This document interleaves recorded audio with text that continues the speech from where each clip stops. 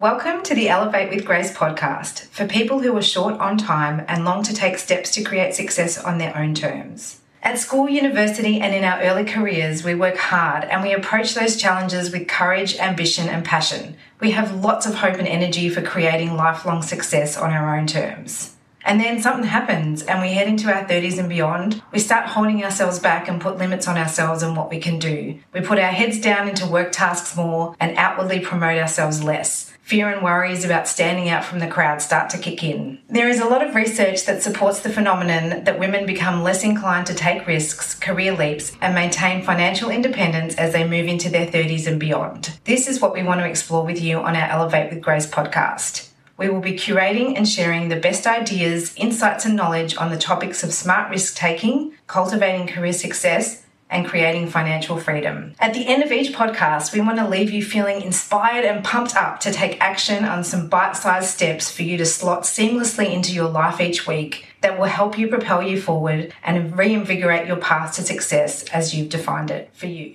A huge hello to everyone listening. I am your co-host, Miranda, and with me is the vibrant and vivacious Claire.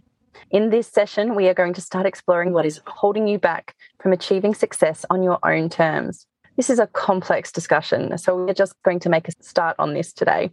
We are not dishing out the get out of your own way mantra. Instead, we will dig into some of the stories you might be telling yourself, share some context around potentially subconscious gender norms, fears, personal habits, and the boundaries you probably don't have set up just yet.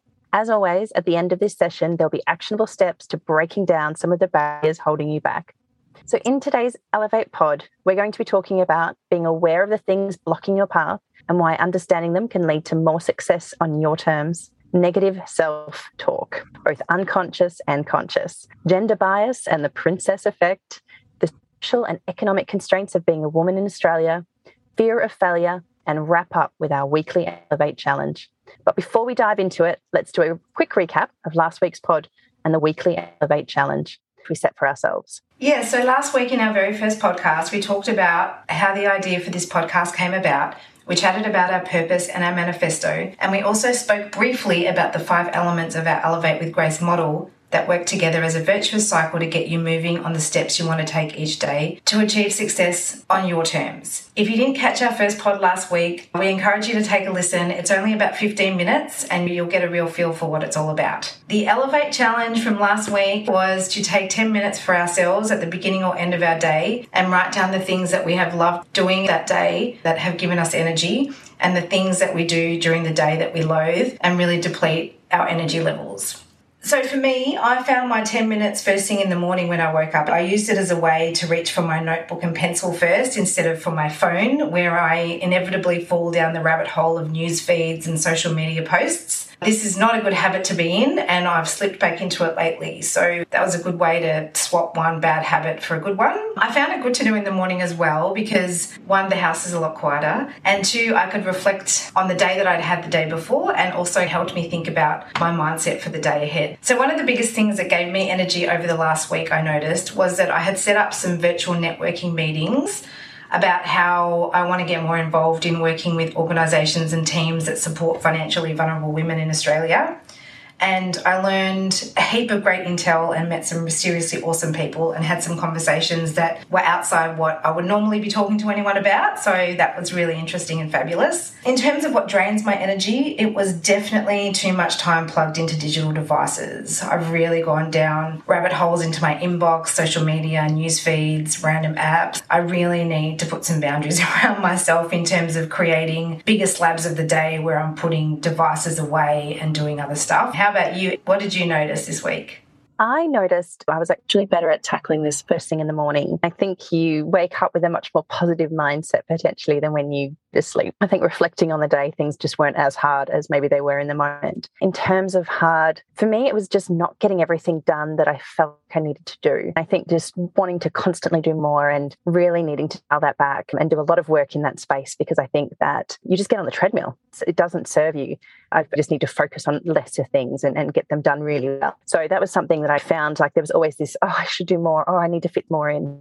And I want to stop doing that. In terms of loves, I really prioritized bike riding again and also working on this project, Elevate with Grace. And those two things just bring me so much joy. So that was definitely happy vibes first thing in the morning. Totally. The funness of working on this.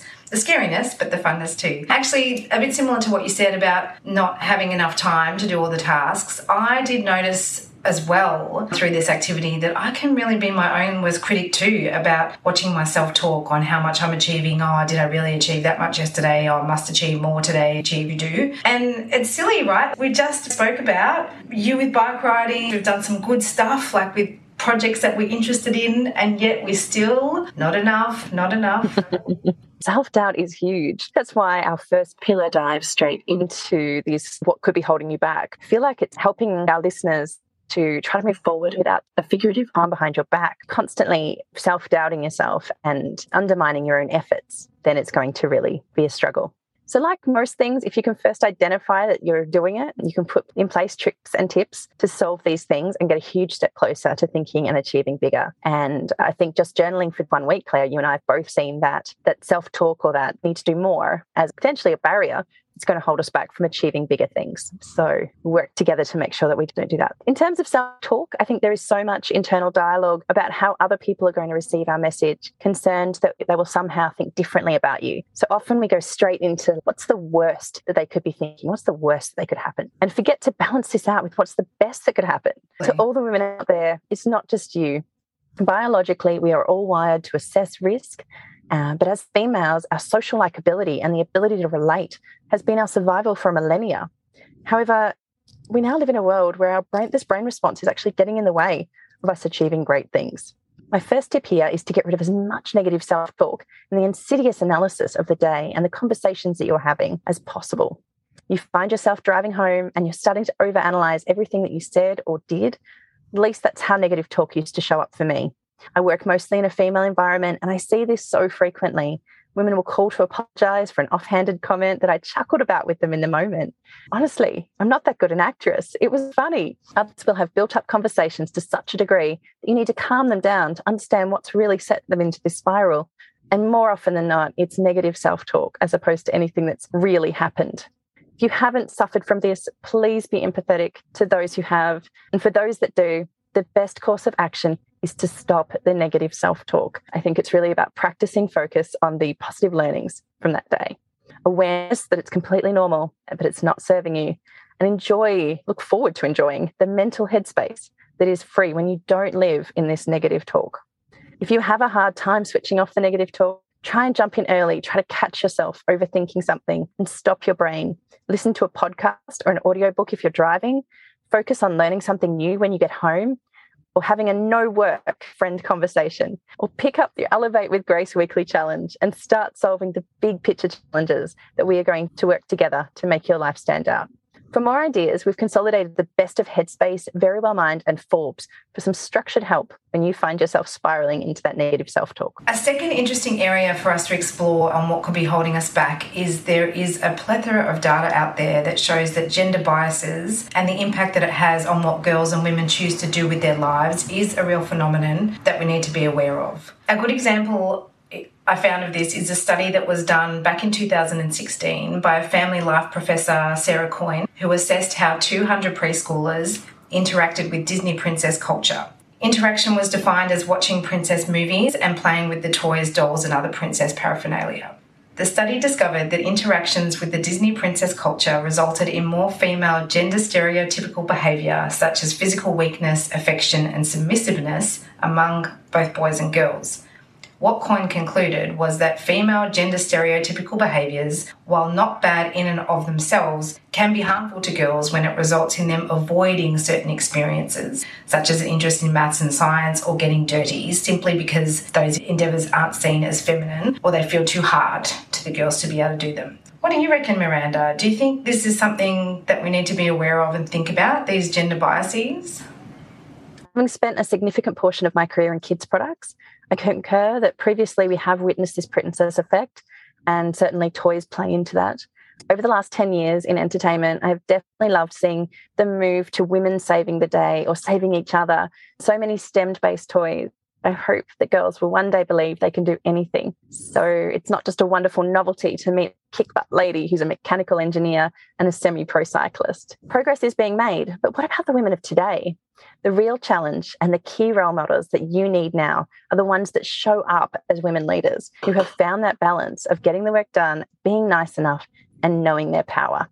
We need to be aware that some of these behaviours we have learned almost subconsciously through those early play patterns are just not serving us anymore, and seek out inspiration on how to act differently.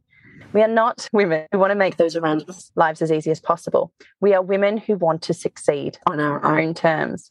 Behaviours that can be holding you back are pleasing personalities. Everyone loves you. After all, you're doing half the work. You're saying yes too often. You're probably bringing in treats to share with your co-workers, and you've organised the parties. You are exhausted and most likely working way too many hours while your co-workers are getting handed that big project because you freed up their time. Women are seeking rescue. They're leaning on male leaders like dads, particularly when getting something wrong.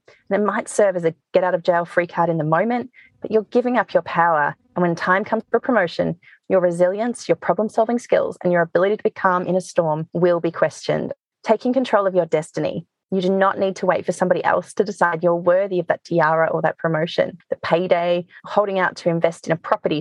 As we know, the reality of life is very different, sometimes ugly, but also an empowering journey of self-discovery when you own your power. Don't wait for somebody to recognize you, and in a modest way, ensure your accomplishments are heard by the people that matter. And the best for last, perfectionism. Yep, we learn that one in these princess play tales too. It's not a badge of honor. Being perfect is getting in the way. If you occasionally or more frequently dabble in one or more of the above, you can make some important changes today.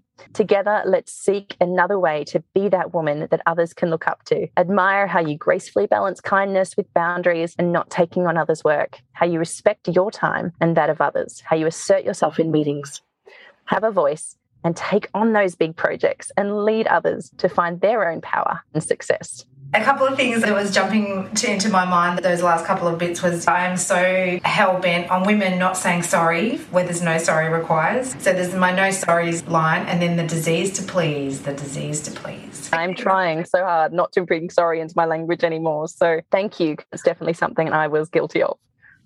So a fair bit of stuff for us to be mindful of already. The next topic that we wanted people to have a think about is the social and economic challenges that Australian women face into. And we've faced into them for a while, and in fact we're still facing into them a lot today, particularly in a COVID pandemic world. It's been a topic of discussion of late. In my view, one of the most powerful books on the subject of what's holding Australian women back from achieving success on their own terms is Wife Drought by Annabel Crabb. While the statistics Crabb draws on are from the 2011 census, I believe a lot of the insights in the book are equally applicable in 2021. Crabb calls out in the book that 76% of working full-time Australian dads have a wife, where a wife is defined as a partner at home who either works part-time or not at all, whereas only 15% of full-time working Australian mums have the definition of that wife support at home. This means that Australian men are 5 times more likely to have a wife, and the economic advantage of that is actually so significant it's effectively anti-competitive for Australian women, because it leads to a financial gap for women in Australia that has significant adverse implications for them as they head into their 50s and beyond.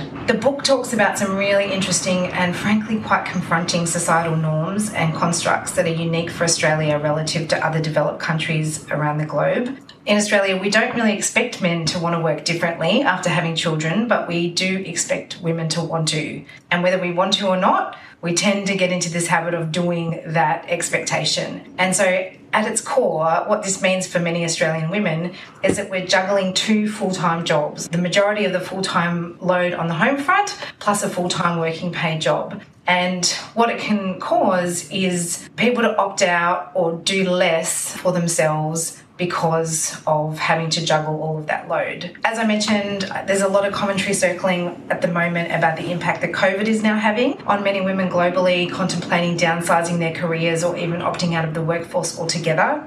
And in Australia, some key metrics have gone back for us in the last 12 months. We've dropped to something like number 99 on the Gender Equity Index, where I believe New Zealand is up at something like number 4 as a comparison. And with the 31st of August each year marking Gender Pay Gap Day, the gender pay gap has taken a turn for the worse this year in Australia relative to the prior years. So yeah, something to be really conscious of, I think, is the social economic landscape that we have as a hurdle to mindfully address when we're wanting to redefine success for ourselves. Have you read the book, Miranda? I have. I absolutely devoured this book too. There was so many truths in it that women just take for granted as their lot in life.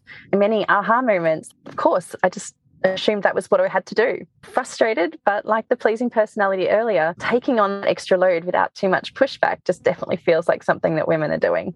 And while many listeners might not be mothers, this is still a great book to read and preemptively seek to create rules and boundaries in your life before bringing a child into it.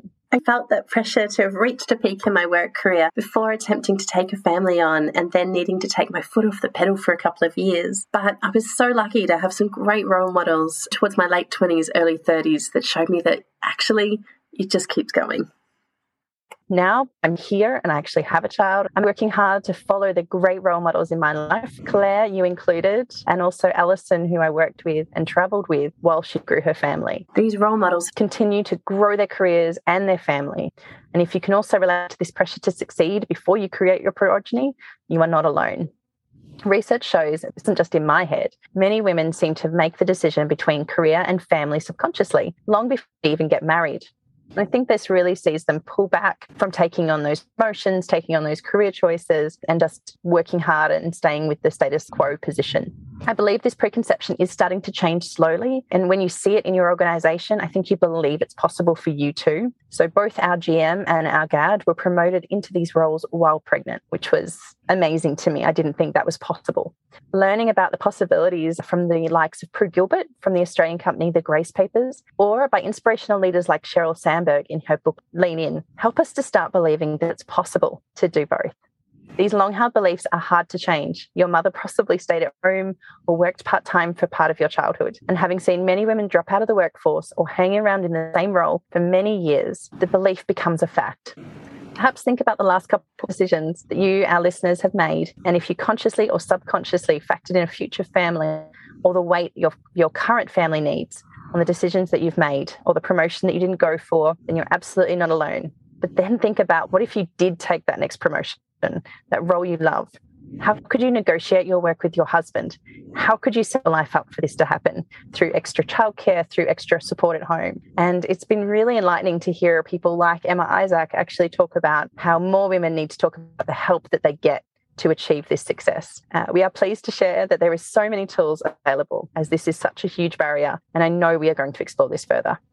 Yeah, thanks, Miranda. I need to check out Prue Gilbert and the Grace Papers. I haven't seen any of her stuff, so I will check the show notes and check it out as well. As you said, I think the concepts that are in The Wife Drought, you don't have to be a woman with children. I think there's so many concepts around the economic and social construct of Australia for gender roles that you can get out of that book. It's it's quite broad-reaching in that perspective. And I think also Annabelle Crabb's new series, Misrepresented, about the challenges of Australian women in politics, that's another good resource as well for understanding some of that social and economic backdrop that we have here in Australia. Okay, so bear with us. One last big, hairy, scary theme that we're going to cover today, and is one of my favourites and long-held battles, the fear of failing.